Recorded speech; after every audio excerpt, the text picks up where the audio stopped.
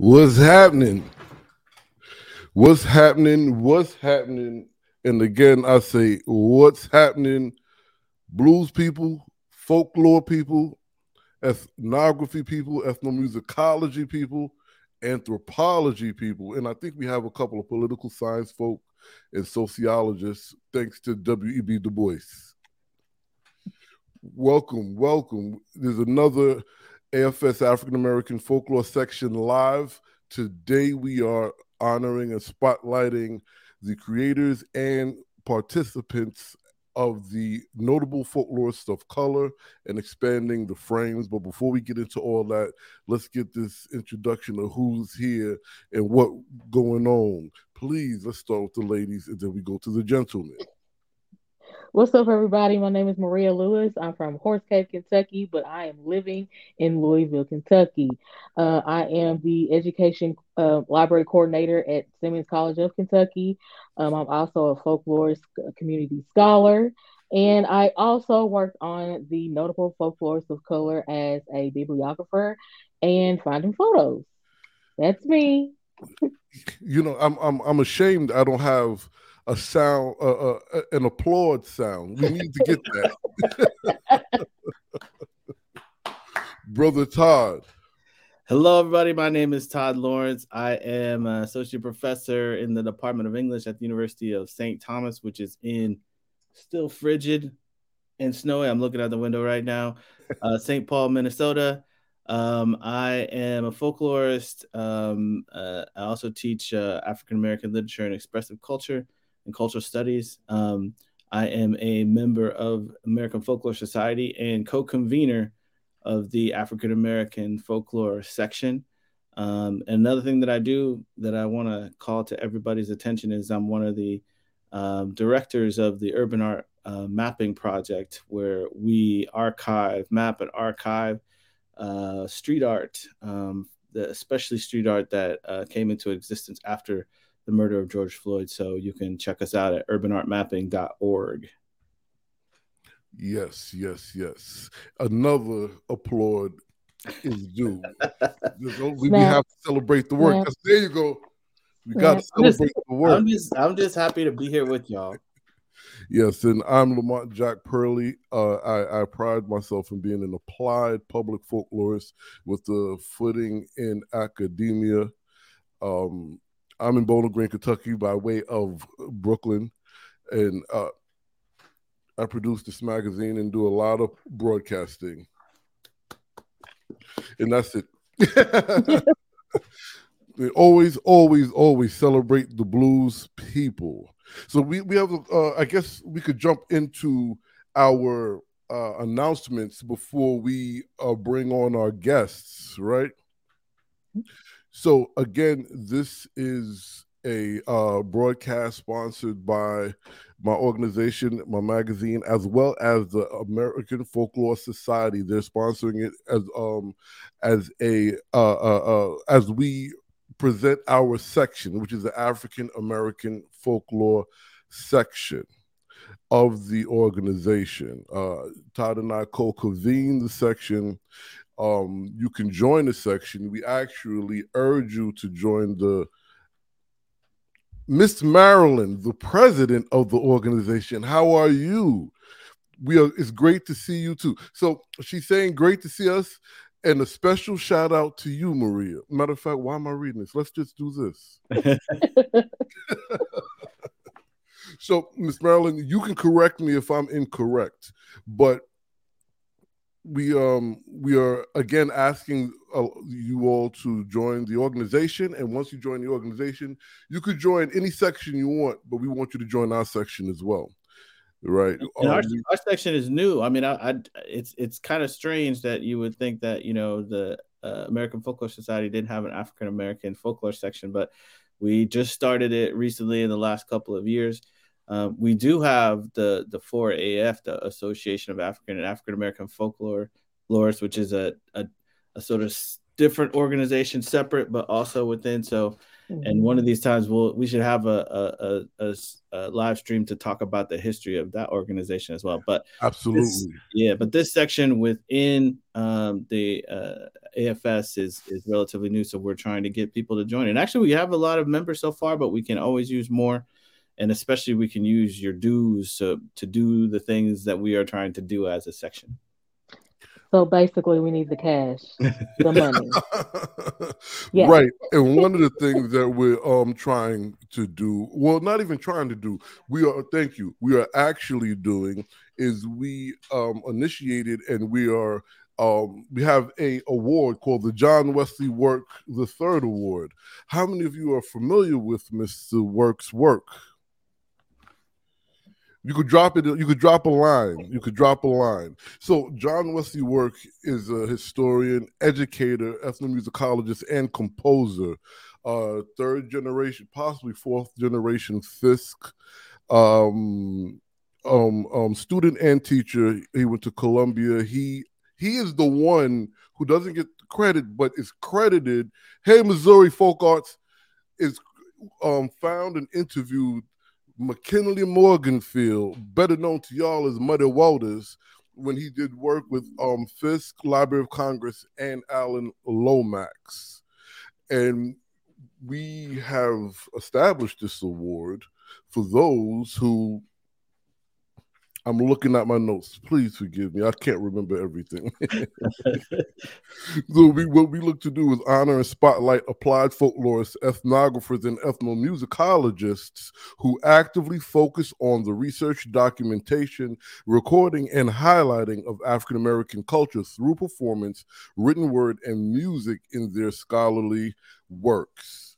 Now, with that being said, wrong note, excuse me. It's a $500 award, and you can go here to apply. You can also go to Jack Dapper Blues Radio and TV YouTube, look under live, or the African American Folklorists.com to see the archived interview of this section, as Todd and I interviewed Mr. George Geo Cooper, who is a Fisk alumni, also a musician, a composer, and someone who studied under and is extremely familiar with Mr. Work's work. And now I'll pass it on. Can I jump in and just say that you do not need to be a member of AFS to apply for this award. In fact, we are looking for folks that are out, doing the work wherever they're doing it.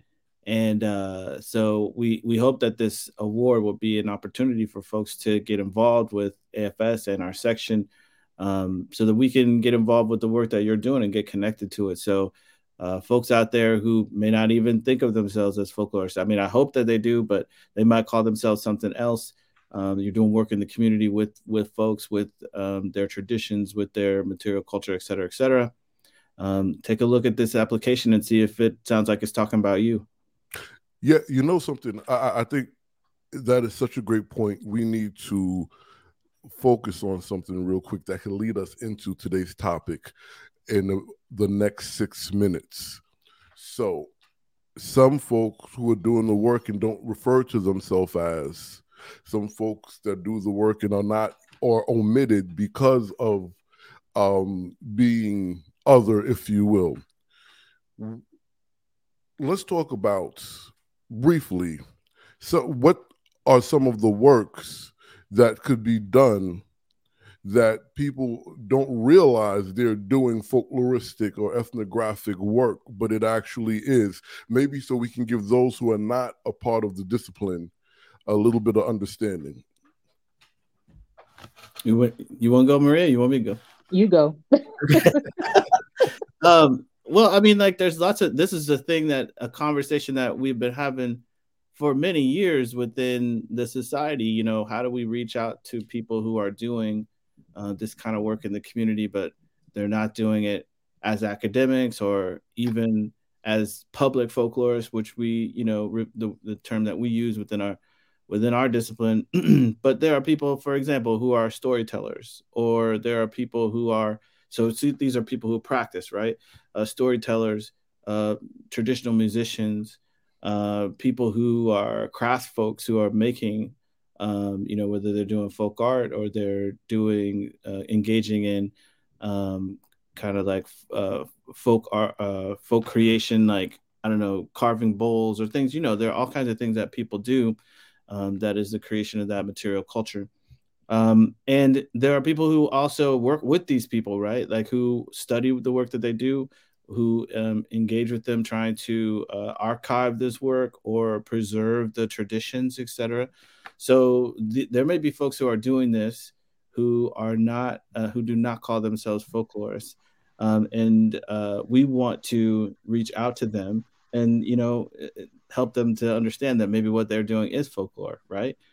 People who are, making clothing, traditional clothing, people who are in food ways, like people who are looking at the food traditions, culinary traditions of different groups, especially African Americans. So, for us, the African American section, we're focused on African American folklore. But I think we mean this invitation to people who are working in all manner of different communities, that American Folklore Society wants to connect with you. So, when we come to a city, and we're coming to Portland next meeting. So in the 2023 annual meeting will be in Portland. We always try to connect with folks who are doing work in the community wherever we're going to. So we're going to be working on those connections right now. And so if there are folks out there, who are doing something, and I think that would be especially appropriate if like somebody in Portland is doing work in Black communities, for example, with traditional storytelling or whatever it might be, to maybe think like our last award winner was a woman who basically does miniatures that depict Black life. Right, Karen Collins. Mm-hmm. And I mean, I don't know that would have like jumped out to me right off the bat, like, oh, this is folklore. And when we saw the application, we were like, oh my gosh, yes, she is doing folklore. I mean, she's depicting, like studying, observing, and then creating these miniatures that show us these sort of scenes of Black life, and right. It's really amazing work. Right. I would go as far as saying she's an active participant, Mm-hmm. right, of an extension of something that actually happened. And what's that much more amazing about her work is she scaled down locational folklore Mm-hmm. into a space that still encompasses the Black space, but enough to be in an exhibit so we can, like, from the outside look at ourselves almost reflectively. And to just piggyback off what Todd said, all of these things are folk life or tradition. If you're a rapper, it doesn't even have to be artistic expression, even though at the end of the day it becomes artistic, right? Mm-hmm. You can look at architecture vernacular in the Black community, how a lot of these buildings or homes or even cabins or shacks, how they could resemble the pattern, the meaning behind these spaces that a lot of us grew up in. I know, coming from the East Coast, there's what we call back blocks, and there's projects and these different and tenement buildings and court buildings. So there's all these kind of things that people study that or document or preserve that they don't know or realize or wouldn't equate it to being in our discipline, and you are actually in our discipline. Yeah. So with that being said, I think, and you to let me know, it's about that time to bring in Olivia and Phyllis. All right. So welcome to the show, ladies. We're glad to be here. Hi, good to be here. Yay, nice to see you too. They can listen to you all chat. I guess before we jump into it, it would be a great idea, I think, for you, Olivia and Phyllis, to please introduce yourselves your work in the discipline and everything of this nature? Go ahead, Olivia. Go, Phyllis, go to it. You can do it first. All right. Well, I'm Olivia Cadaval, and I've been around a bit. And I guess through my many years at the university, which means many festivals I curated, working with many communities. And I guess my great passion is recognizing that, first of all, recognizing that all the people that are doing the work and are not called folklorists. This is where we work, and recognizing the community and being accountable to the community, and many times being part of the community. That, and I have not found, just working towards what collaboration may mean. Because most times collaboration is in our terms, and that's not collaboration. Collaboration always opens you to vulnerability and learning and new culture, a new way of understanding and surviving. Anyway, that's me. I'm a failed retiree. I stole that from Dan Sheehy, I do have to say. Well, you use it better. How about that? Well, I think it has become a club of failed retirees. I am Phyllis May Machunda. I have been working in folklore studies since the mid-1970s. I am a folklorist and ethnomusicologist.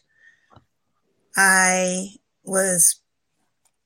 am Professor Emerita from American Multicultural Studies at Minnesota State University Moorhead.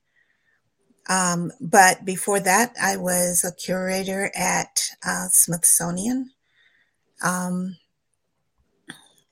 working with local communities and doing work similar to what Olivia just described, trying to collaborate with communities, not to fit communities into my ideas of who they should be, and looking broadly at our arts and humanities and crafts expressions in the field. So I am the lead curator for the notable Folklorists of Color exhibitions. The first one I did with Olivia, and it was a wonderful collaboration. And the second one I did with Olivia and Sojin Kim, who is also at the Smithsonian. So we're going to jump into that. Before we jump into that, the two of you said something, and you both made sure that we all understood the significance of this piece of information that you two shared. And it's collaboration and not fitting your idea on the community, but being a vessel to facilitate what the community wants through this collaboration.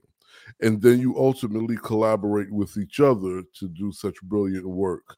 Could you speak to us on why is it so important to collaborate, and then why is it significant not to put your vision of the community, but actually take what they want and facilitate their desires?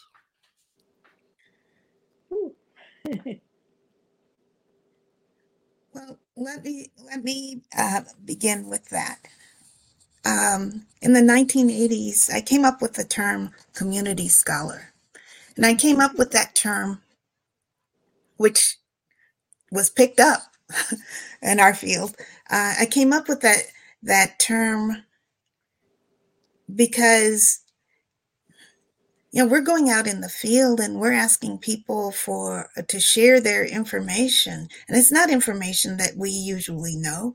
They teach us their knowledge. They share our knowledge. And, so it's not a matter of the expert coming to the community and identifying that you have knowledge, that you have something that would benefit the world. It is that in dialogue,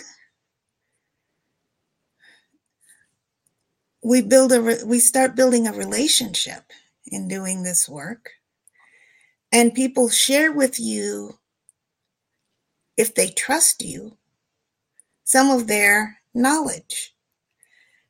And if we're fortunate, it's a gift that they share. And we're not going to empty vessels.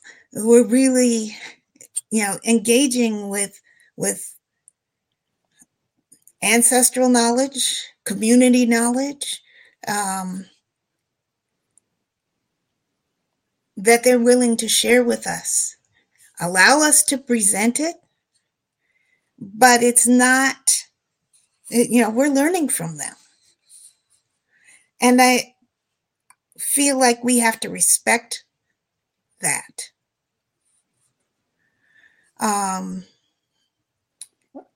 And I think in some of the earlier days in the field, we didn't see people as knowledgeable.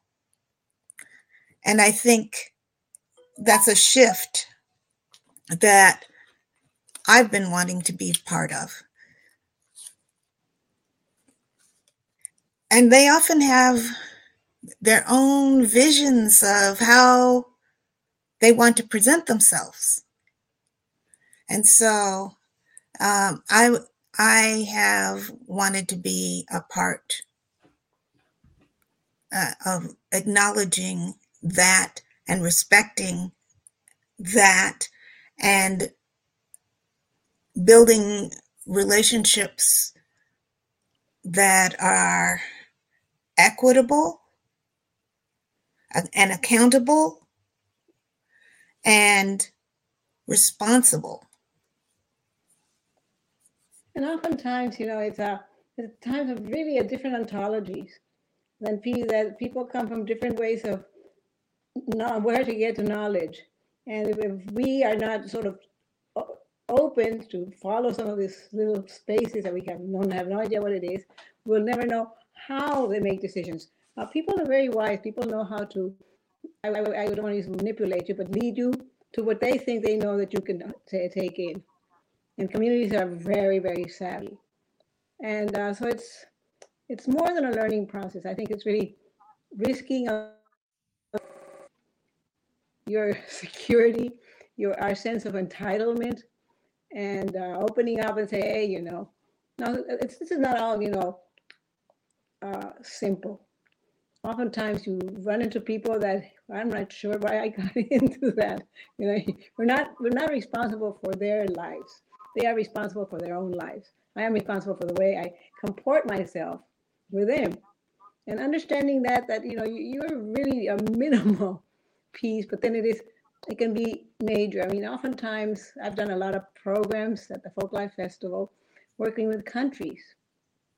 And for these people from the countryside, oftentimes, to be recognized as, this is your culture, the governments are not quite sure that that's how they want to see themselves on the national mall.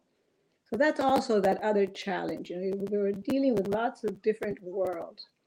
And the times you have, like with the Shuar that I worked with in Ecuador, that the person I was interviewing and bringing to the festival, he was also the president of the Shuar community in Ecuador, which meant, it's like equal to president. So, who am I telling him? And he looks at me and says, who are you, the Smithsonian, to tell me that you're going to show my culture and that I'm going to benefit from it? A larger reality is very different.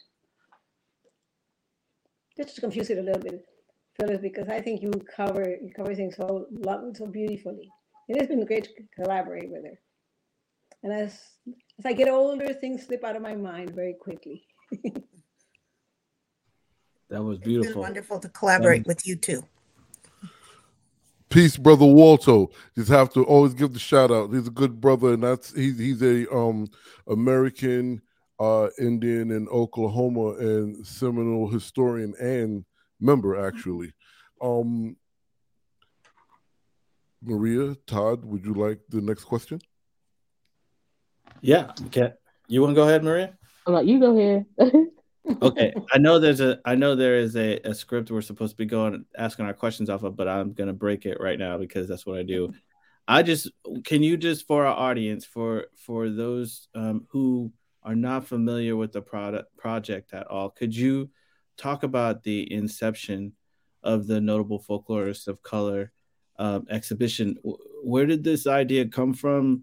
How did it get started? I think a lot of people are just really curious to know who dreamed this up and how did it become a reality? Phyllis. Lead us on. Actually, while I was on the executive board, we were coming up on the anniversary of the CDC, the 25th anniversary of the CDC. And Jessica said, "Oh, would you put a little something together to celebrate that anniversary?" And I asked, "What are you thinking?" And she said, "Oh, maybe you could highlight a few, two or three ancestors." And I said, "Well, how many do you really want?" And she said, "Well, maybe 10." I said, "Do you want them to be all African American? Because I could do that easily." And she said, "No, let's make it more diverse." And I turned around to Olivia and said, "Would you join me in doing this project?" And she said, "Yes." And so we've been partners ever since. So what we did in 2019 was look at the legacies, remembering our ancestral legacies. That's the name of that exhibition. And we selected 25 folklorists of color. We decided to feature those who were part of the American Folklore Society or had something to do with the American Folklore Society. And we made it multicultural. So we had Native Americans and Latinx folks and African Americans and Asian Americans. And it was really amazing to have that part of our history visible. And it was because, sorry, I'm very bad about interrupting. Go ahead. And it's interesting to see as we cut across different cultural communities, which we seldom do, and pile up together. We saw the emergence of these landscapes, these cultural landscapes, these scholarly landscapes. And we can get into that later, but that was, as we drew up away from the very detailed essays we were working on, we saw these great things, these configurations taking form. There were a number of scholars who had done tremendous work in the field. And so, as I mentioned in my essay that you got at the Tulsa meetings, it's called, I will hold it up, it's called Recentering the Periphery, Coloring the Discourses, and Expanding the Frames. It's a guide to both exhibitions and lists all the people that we feature and puts them in some context.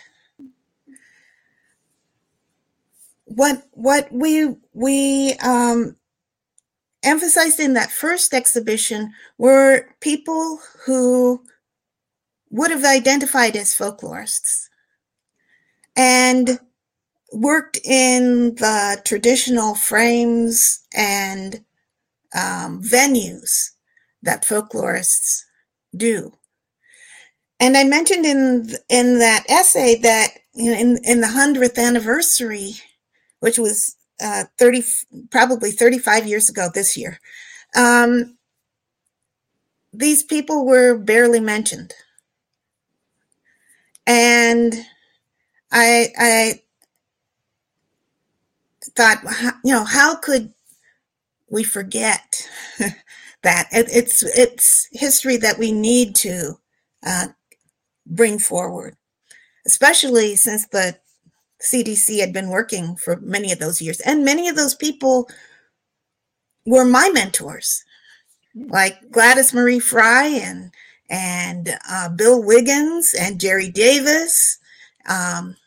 Or there were colleagues, Beverly Robinson. And then there were people who were in much earlier, John Mason Brewer, for example. People whose work we should know. But it wasn't being taught anymore. It wasn't in people's memories.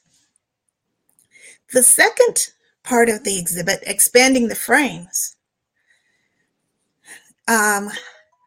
expanded our notion of what a folklorist is, looking at the people who were doing work in their own communities and had published folklore material about it. And we found 135 of those people, and we didn't get all of them either. But it's really, it was also with the performers. It was so important to get the performers that are in themselves, not all of them, but in themselves they are folklorists, and they're teaching others and building the discipline. Yes, it wasn't just practitioners, but people who were really passing it on, even if it was through some oral or embodied means. So we got some dancers, some musicians. Corrido singers who were telling the history. Yes. These people were really important in maintaining histories of traditions, histories of communities, histories of regions of the country, and often examining them and theorizing about them. Just shaking also the foundations of, who is the scholar, who calls the shots, at all levels. It's, I do it. You all do it. So just, bringing it forth with the real people that have committed to their traditions. And yes. The community very key. Yes. So once again, we have Native Americans, Native Hawaiians, Latinx people from multiple communities, African Americans, and Asian Americans from multiple communities. Yeah, we had a little problem, not problem, but we toyed around with the idea of Latino, Latine, Latinx, Latino, whatever. But also, there's like New Mexico, they have never felt they're Latino, they're Hispano, but not Hispanic. So, in that little subtlety, just throwing it in there, and, people will pick it up, I hope, and contribute to that discourse. And then, of course, there's all the Native American, Latin American immigrants to this country. Are they Latino? Are they Mixteco? It's complicated, but it's a texture of our discipline that we might be missing otherwise. Right. There are complex discourses about identity in our communities that we often don't tackle. There are challenging histories, which the communities do tackle, but our discipline has not necessarily addressed. Histories of violence toward them, and histories of mixing, and histories of negotiating racism and sexism and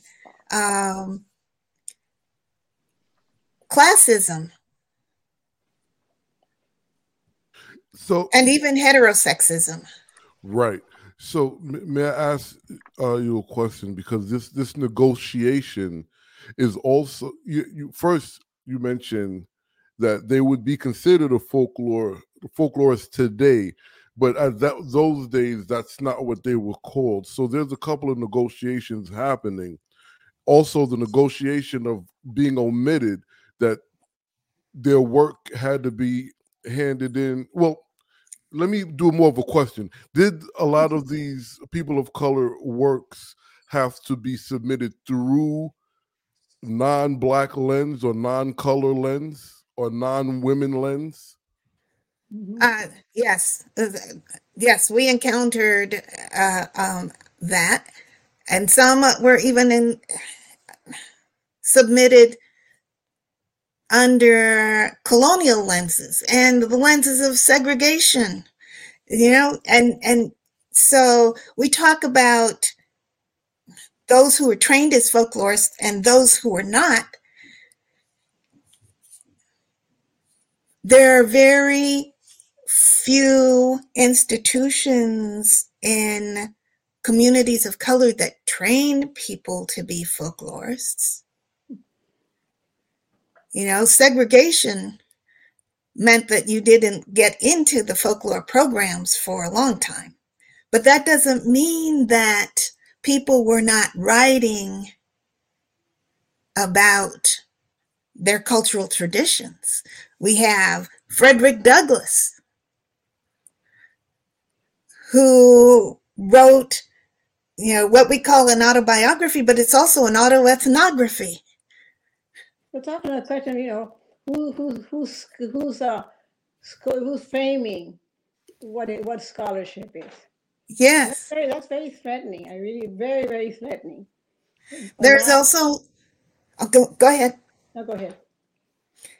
There's Maxadewiak, who's known as Buffalo Bird Woman, who wrote about the experience of being moved off the reservation, moved off their lands and onto the reservation. Another ethnography, autoethnography. And she details, being fed foods that were not part of her cultural tradition, and trying to maintain certain things. She maintained a garden that was of the traditional foods. That's how we know about Hidatsa foods, and how they ate. And she was doing this in the 1800s. There are people who have used the folklore, they center their scholarship in folklore, and use it for cultural critique and cultural criticism.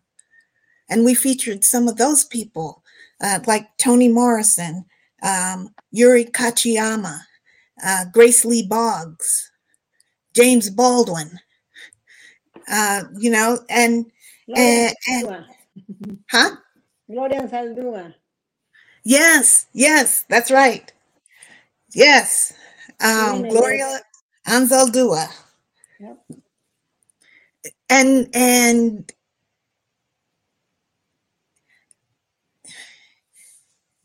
what I was thinking about earlier today was that concrete divide between the scholar and the folk really melts away when you look at the work of these people.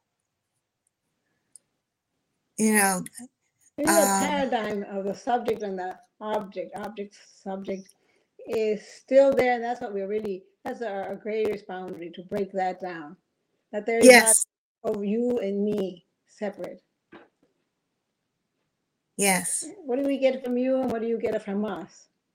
That's not often, you know, talked about, although I've been challenged. You know, what do I get to go to the Smithsonian? Who needs the Smithsonian?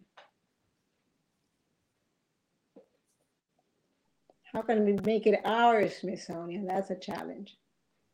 Yes. So I have a quick question going off our other questions over here, but I'm just thinking, you know, since we, you know, have these wonderful folklorists of color, do you see this being taught in the classroom? Yes. Like we soon? Want it to be. Can it be a part of something? There are some people who really buy the more traditional academic ways that the field has developed as the way that folklore should develop, but it doesn't include everyone. It's not inclusive, and it needs to represent more people. It needs to represent the breadth of the work in the field. And we consciously built it so that it would be accessible to students for them to do their own investigation, because, you know, they're very short little essays, very good little essays from very different perspectives from within, but there's also bibliographies. And, you know, students can go in and, you know, put their own frameworks on them and, you know, learn by themselves, which is really, I think, very valuable. And that is something that Phyllis has always been very conscious as a good teacher and needing resources all the time to really make it accessible. I think that that's important, and it's also important that you see the variety of ways that people of color have engaged with the field. Some have followed the traditional models in the field. Some have created their own models in the field because they wanted to speak to something that the traditional work and scholarship in our field didn't address. Many of them, besides Zora Neale Hurston, blend folklore with literature and creative work. And it's a living tradition. I think you see that people respect the tradition by letting it live and nurturing it and teaching it and not expecting it to be static. But I might make a little tiny disclaimer here. There are in the non-people, whatever people that are not colored, whatever people outside the people of color, who are our colleagues and are really with us, and we have learned from them, and they have learned from us. And we just yes, be clear, you know. And you see those interactions, the bad, and the ugly. Well, first, to those that are engaging with us that are commenting or passively watching, please don't hesitate. If you have a question for one of our featured guests, Phyllis or Olivia, just ask in the chat and we will make sure that we relay your question to them. I want to piggyback off the education conversation and the fact that they were writing, a lot of these folklorists of color were writing autoethnographic pieces, because a lot of the readings, if you will, based on the discipline or those who were out in the field and wrote about their experiences, omit these findings that you're sharing, right? Because I've read some that even said no one is doing this kind of work or that kind of work. And I mean, we all can rattle off names of people that were actually doing it, particularly at the time some of these things were being written. How much of that is a factor or was in the front of your mind as you were working on this? The fact that, our ancestors and those who come before us, their work was actually omitted as if it didn't even exist. That's probably where we started. I beg you. Go ahead, Olivia. Well, that's probably where we started this project, really recognizing that how can these people have been omitted? All this scholarship been omitted. Partly. Yes. And, when I went through graduate school, people were getting a little bit more than in the 70s, mid 70s, early 80s. People were getting a little more of these people than they are now. So they sort of dropped off the radar. And I think that had to do with, in the 70s, was the consciousness of the civil rights movement. And, by the 80s, it was diminishing. But I also think that segregation structured our institutions of learning, and consciously or unconsciously that they were maintained. And some of the people got dropped after they died, and weren't there as a presence. But I think that we have an opportunity to live up to the ideals that our field has said that they want to do, and bringing these stories forward and making the resources of their bibliographies. Each panel has a bibliography with it of the works that featured person has done. Bringing that forward gives us an opportunity to reclaim those stories and that knowledge and move toward more equitable frameworks in our field. I would just love to ask a question about, and hearing so much more about the project again makes me want to just thank both of you and everybody who is involved with this, because I just think like it's so important, and it has such it's going to have such an impact on the field moving forward. And I wondered if maybe you all had any thoughts about whether the ways that this project exists says something about the different place that the field is in now as opposed to, let's say, 50 years ago, or, in these, because it seems to me that a lot of these folks that you're rediscovering in the project would have been, present, had people, not just that they just sort of like forgot them, but like they intentionally left them out because they devalued their work.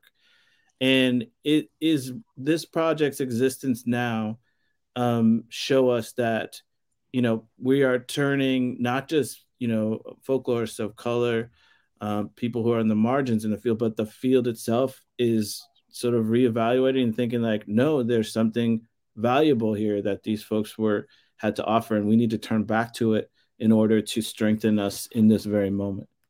Well, that's the argument for doing this work. I think, but that's what I meant when I said that our institution and field were shaped by segregation. That, you look, the whole structure of the folk sets up that issue where you have the civilized, the educated, and then there are those people out there, those peasants, those primitive, obscure folk. Yes, primitive, obscure folk who can't quite think well enough to be civilized, and they were supposed to be studied but not seen.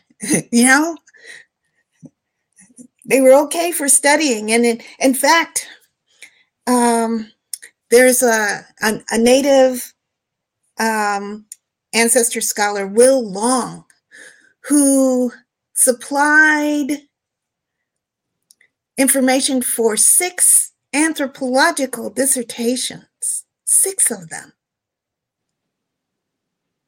And he confronted them about the benefits that they were getting and what he and his community was getting in return. And he had hoped to preserve knowledge because the tribes were being removed and put on the reservations and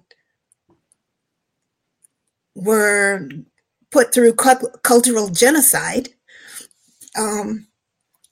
So he was trying to preserve that information. But he had also hoped that he would benefit and be recognized in some of the ways that these scholars were recognized, because they were benefiting off of his knowledge. And he was aware of it.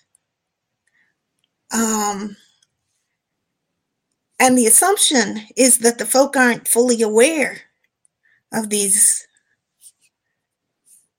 relationships, and that's how segregation and racism sort of distorts the lens and contributes to that invisibility. To pick up on your other thread about the shift today, I think it is very, very significant that Yes. the American Folklore Society sponsored us from the top. My God, I've been on the diversity committee for 300 years, and we were always, we've taken care of that. They've got their committee now. And, it's significant. Working with Jessica has been another colleague who understands that, something has to be opened. Yes. I totally concur with that. This would not have been possible in some earlier generations. And rethinking about what folklore can be in the future, and that democratizing, egalitarian relationship, I think has opened some doors to have voices heard that were not heard before. So first, I would like to take a moment to celebrate Jessica Turner because she is a revolutionary in that sense. I would like to. I want to get back to this because this is very significant for many reasons. But I would like to ask, what was the process of putting this together? How did you guys put this together? Where did you go? What were you doing? Please. Well, we have a lot of colleagues talking about collaboration. Wow.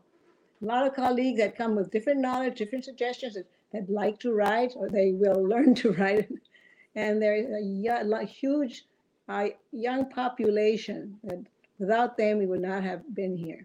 So Phyllis, you can take that one, but it's been collaboration from the beginning. All the essays are written by people from those communities.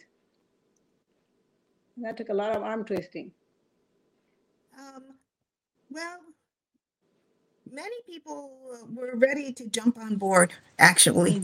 Yeah. But it's been a collaborative process from the very beginning with AFS saying that they'd sponsor it. And I kept on saying, okay, I'd like to do this. And Jessica said yes. And Olivia said yes. And Sojin, who unfortunately could not be with us this evening, said yes. So part of the work was having a great leadership team. Olivia and Sojin and I worked our networks and asking people to participate. And it was very interesting with some of my colleagues participating. They told me, hey, Olivia, I discovered things that I did not think about before with this particular lens, which is very interesting. And then we put together a list of the scholars that we knew or had run across, and I used Google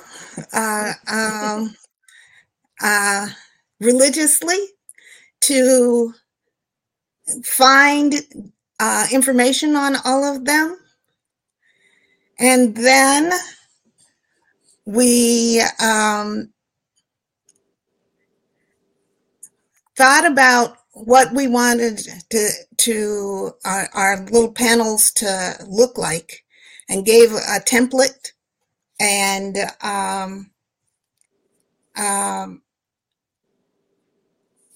sent it out, and people came back, and we edited things in a team manner. All three of us edited everything.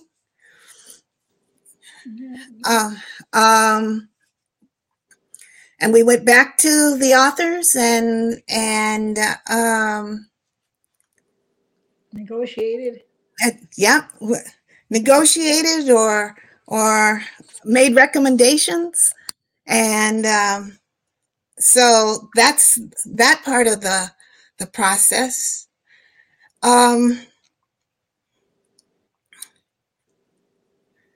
There were several. Usually African American faculty and many faculty of color, for example, have lots of different things to do, and we caught a few at the wrong time in their lives at that point, but we found a number of people who were really willing to contribute. So we had 50 collaborators work on the projects, and that was wonderful. That was wonderful. And all those writers created a network in itself, which is important. And we kept, we insisted in including young people, young scholars. Yes, and we wanted to highlight. We wanted to highlight scholars of color. So scholars of color wrote the pieces, and scholars of color were featured in the pieces. And, beyond Jessica making a space for it, there were different people in the society who collaborated with us too.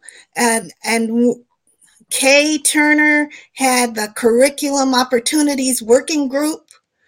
And we talked a couple years before this project materialized, because I was tied up with some other things, and we had that, and that was under her presidency.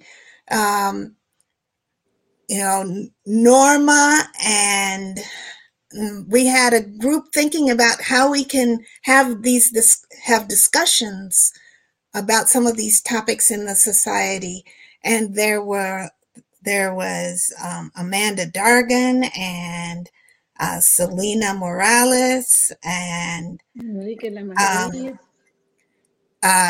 Norma Cantu and a number of other Katie Borland,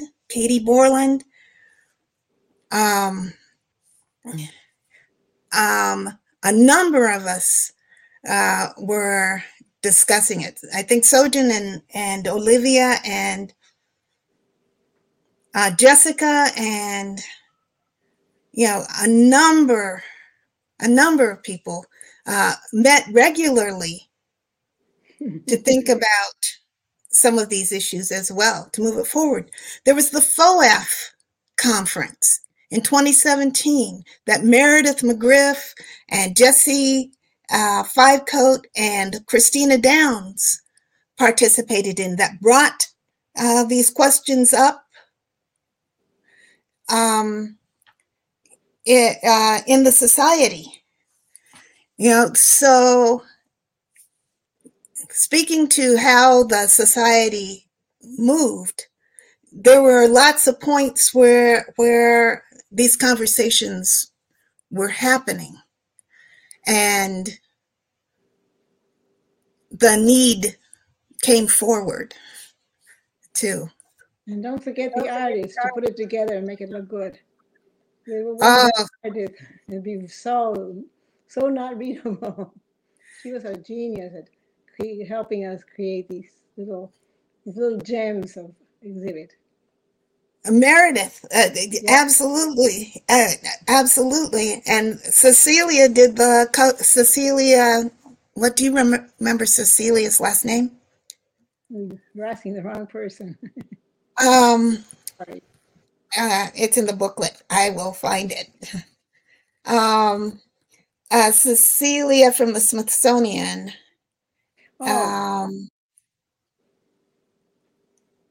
Where is her? Hallie. Cecilia Hallie designed the booklet using the AFS, some of the AFS colors in its new design, and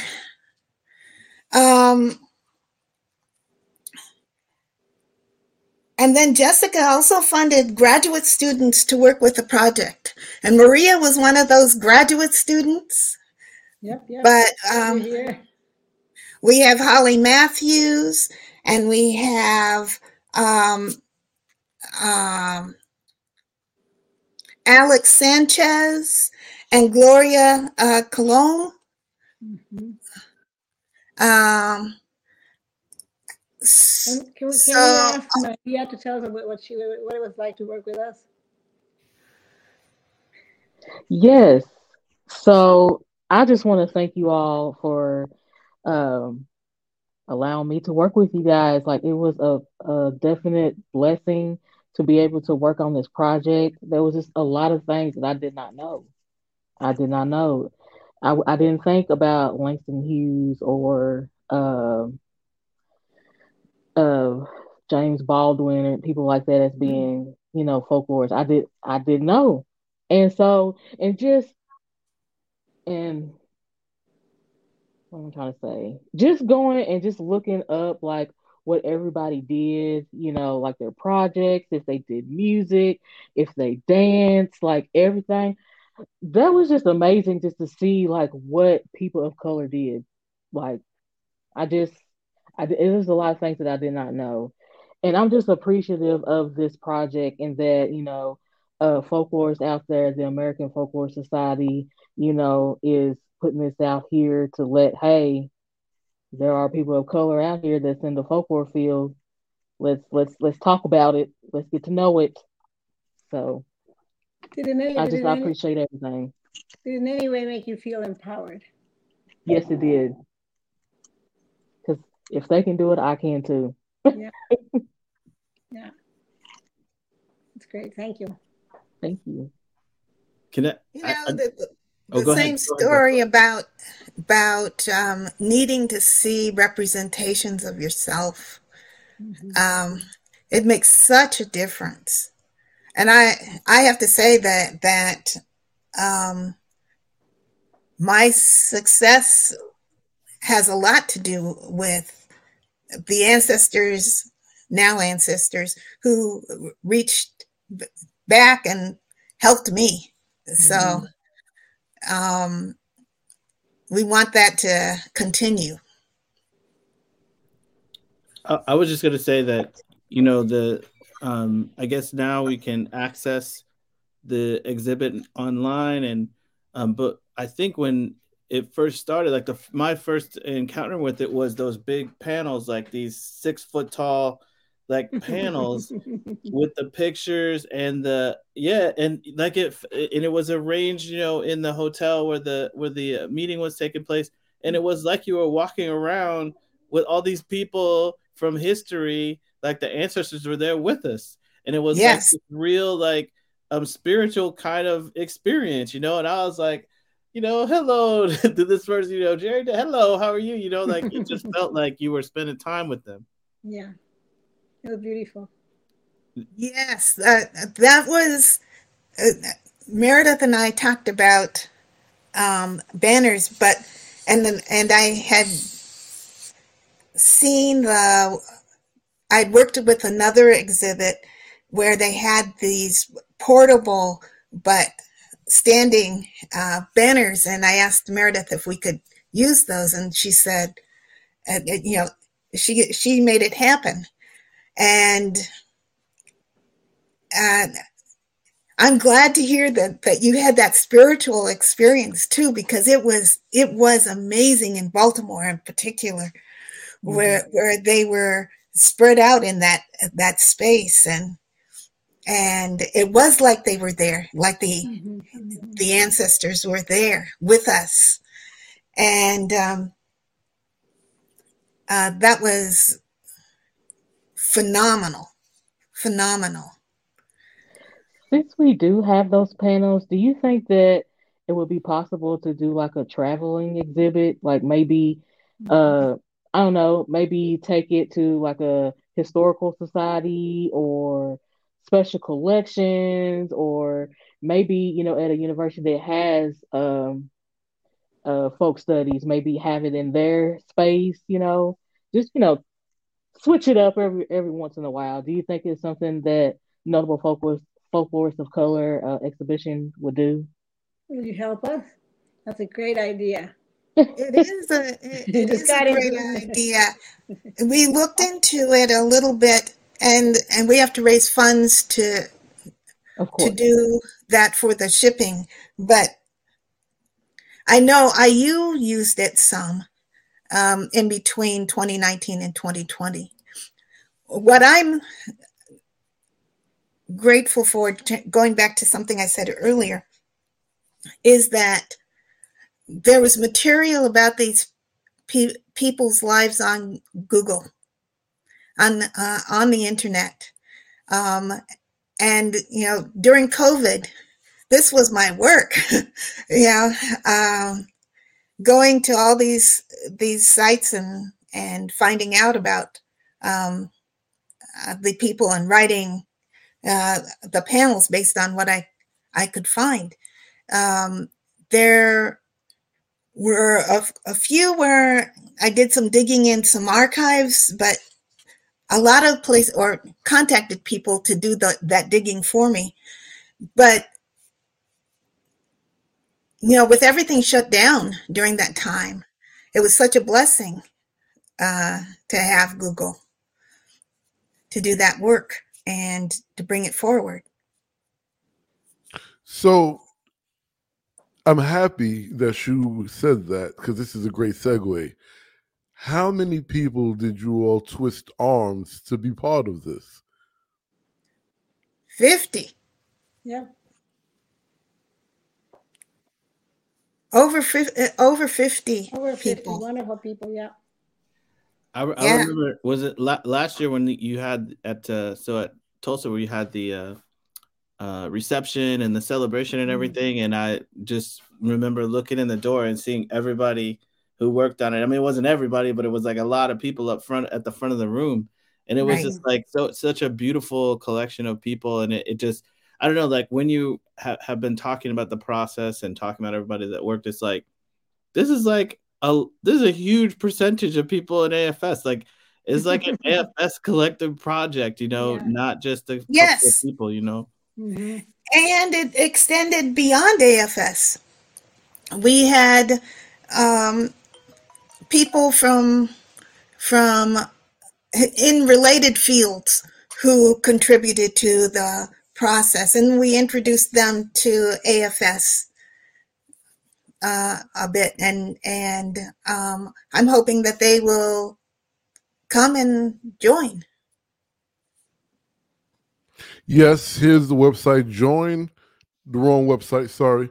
Join American Folklore Society. Okay. And then you can also be part of whatever section you desire. We always promote the African American folklore section, but there are many that are doing great work. The Latino section welcomes you too. That's right. Well, you know what? Let me ask you, all of you, because you mentioned this earlier, and so we're going back to revolutionary radical talk for a second.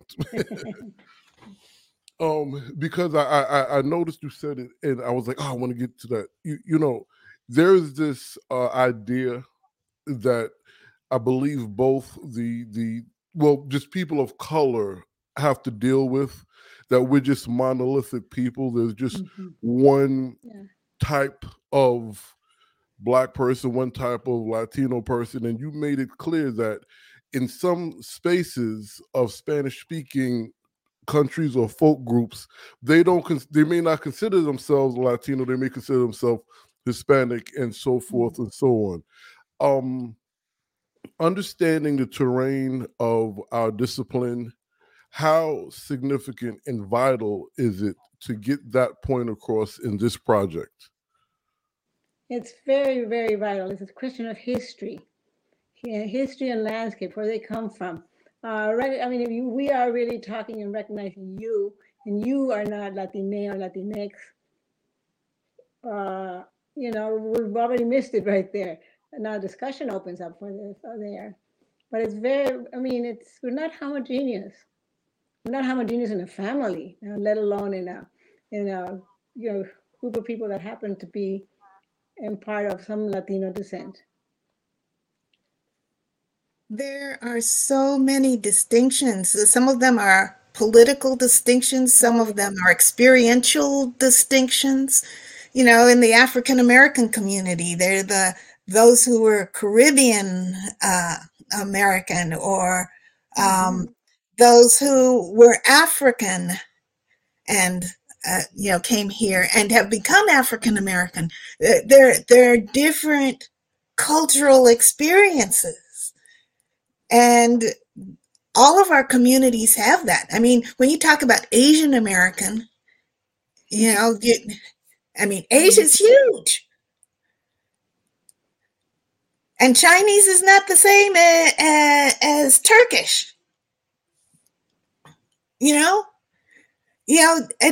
And so it's recognizing that there's a diversity of experiences in all of our groups. The Pueblos aren't the same as the Iroquois. In all of our groups, there's this huge span of diversity. And conflict too. And they have to be recognized because it's part of history. And if you start looking into our lives and the folk life, then you can begin a conversation. Possibly, yes, maybe. right. Yeah, Southern blacks don't necessarily have the same experience as Midwestern blacks or Northeastern blacks, you know? Or Southeast Washington blacks and Northeastern Washington blacks. It's just a completely different milieu. The landscape, So, again, back to the landscape. Trying to find that place for the landscape. Learning. and yet there are some commonalities and sometimes racism forces commonalities. Yeah.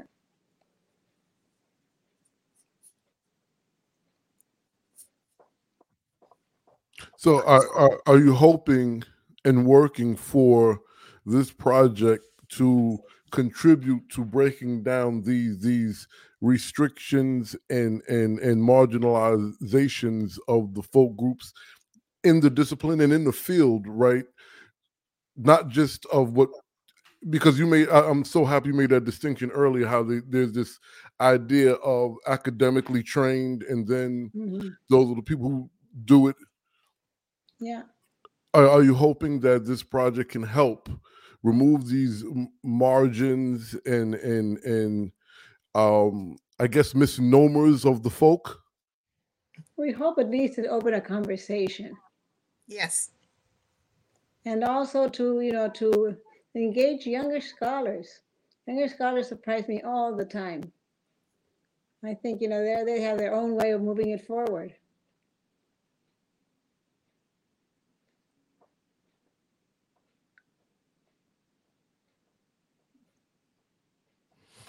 Todd, Maria, jump in. I don't have anything right now. I'm just happy to be here. I might be out of questions too. I mean, at this point I just want to like heap adulation on y'all and thanks and just all the praise in the world for what you've done. But just to reiterate again, that this seems to have been a huge project that brought a lot of people together, and that's going to benefit a lot of people. I mean, I just think you were talking, Phyllis, about how when you were getting your education that maybe more of these folks were recognized and taught than they even are now, which is a kind of a shocking thing to hear. If you sort of think about that, that's a little shocking. But hopefully this project is just the beginning. Yes. Of getting these folks back into the classroom, their work, their writing, their performance, their creation, everything, just to get this. I mean, I feel like part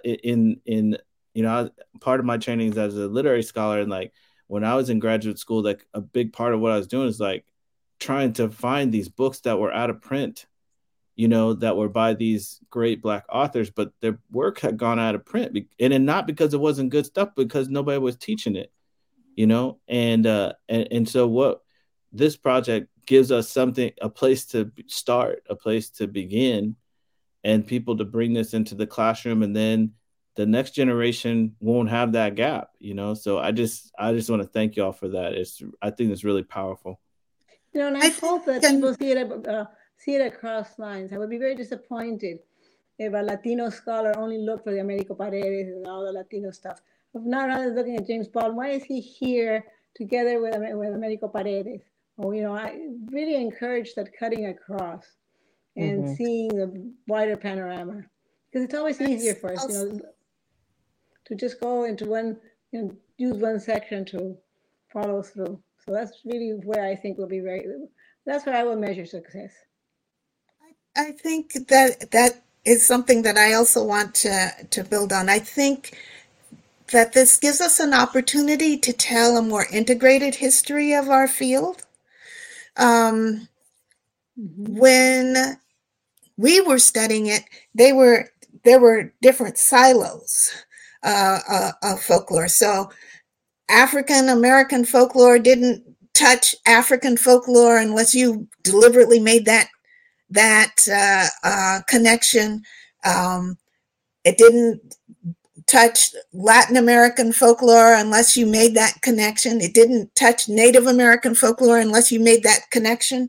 And I think that this project shows that there were opportunities where people crossed boundaries, communicated, were influenced by each other, and spoke to those who were doing the traditional, the academic folklore work, and or there were interactions between these people and many of the people doing traditional folklore work. And it gives us an opportunity to tell a new and more inclusive story. Yeah, I think of Leroy Jones, aka Amiri Baraka, when you say that, because he credits his trip to Cuba that really takes his writing to the next level, right? First, I want to, Kay Turner says, I don't know if you all saw on the bottom, that we need a notable community scholars project. I agree with that. Right. Missouri Folk Arts say, thank you to Phyllis and Olivia for gathering all the scholars in the exhibits and the scholars who authored those profiles. And Marilyn White says, one, yes, Phyllis, exclamation.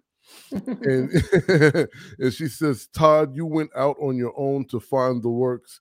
How many people did not do that, thus perpetuating their own ignorance?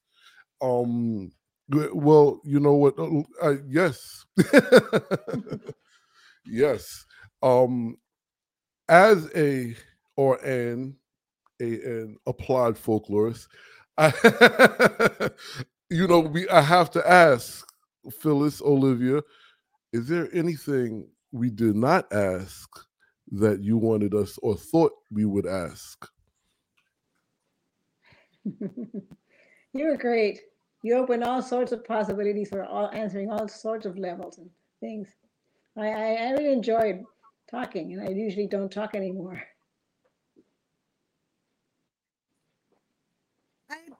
I think you touched many of the important points, and I'm glad that I've been able to be part of this project with the collaborators that we've had in this project. It's been a gift. Mm-hmm. So and thank you for having this conversation with us. Yep. It's been wonderful. Thank you. Thank you. Yes, thank you. This has been a very pleasant way to spend an evening. And Absolutely. very thoughtful questions. Thanks.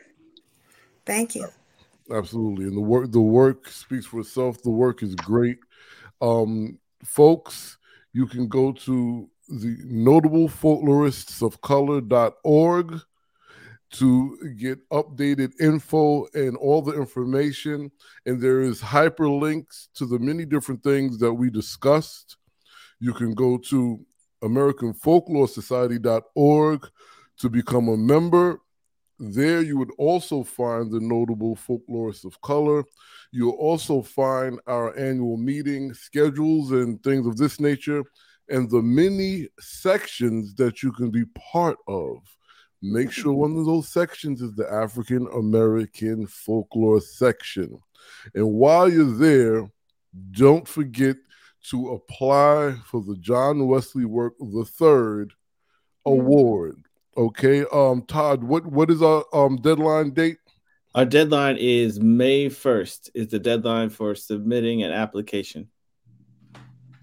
All right. So now you can submit on your own. Mm-hmm. You can submit for someone else, right? And also, if folks have questions about the award, they can contact us. They can contact either Lamont or myself, or they can contact anyone at the AFS office can help either get them in contact with us or give them information on how to apply. And if you just questions or whatever, we'll work with you. I mean, May 1st is our deadline, but I mean, if that won't work for you, let us know. Maybe we can, make an adjustment. So, Yes, and the eligibility is on the site, but I will go read it quickly. So all are welcome to apply, including those who are not members of the American Folklore Society or the section.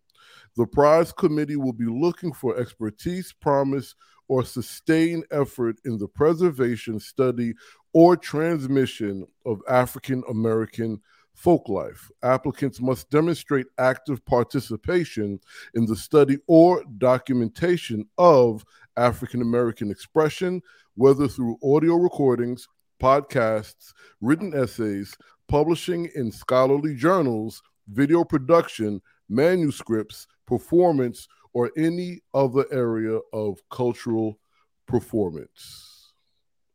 I practiced that. I didn't just do that. Okay, Phyllis, Olivia, thank you for the work that you've done and are doing, and for this project. Maria, Todd, thank you as always. And good folks, you can find this on Jack Dapper Blues radio.tv YouTube page in the live archive section. Should be able to find this somewhere on the American Folklore Society, because they have everything there. So just go through it, search through it, right? And you can also, and while you're at it, the African American Folklore section has a Facebook group. Join that group too. Drop your information, drop your thoughts, drop things that we may need to know because we don't know everything, right? Drop it all in there. And we'll just continue to edify each other and keep folkloring. Lamont and Todd, thank you so much for your work as well. Thank you, man. Happy to do it. Yes, always. Good folks. We'll see y'all on the flip side. Ciao. Bye. Bye, everybody. Bye-bye.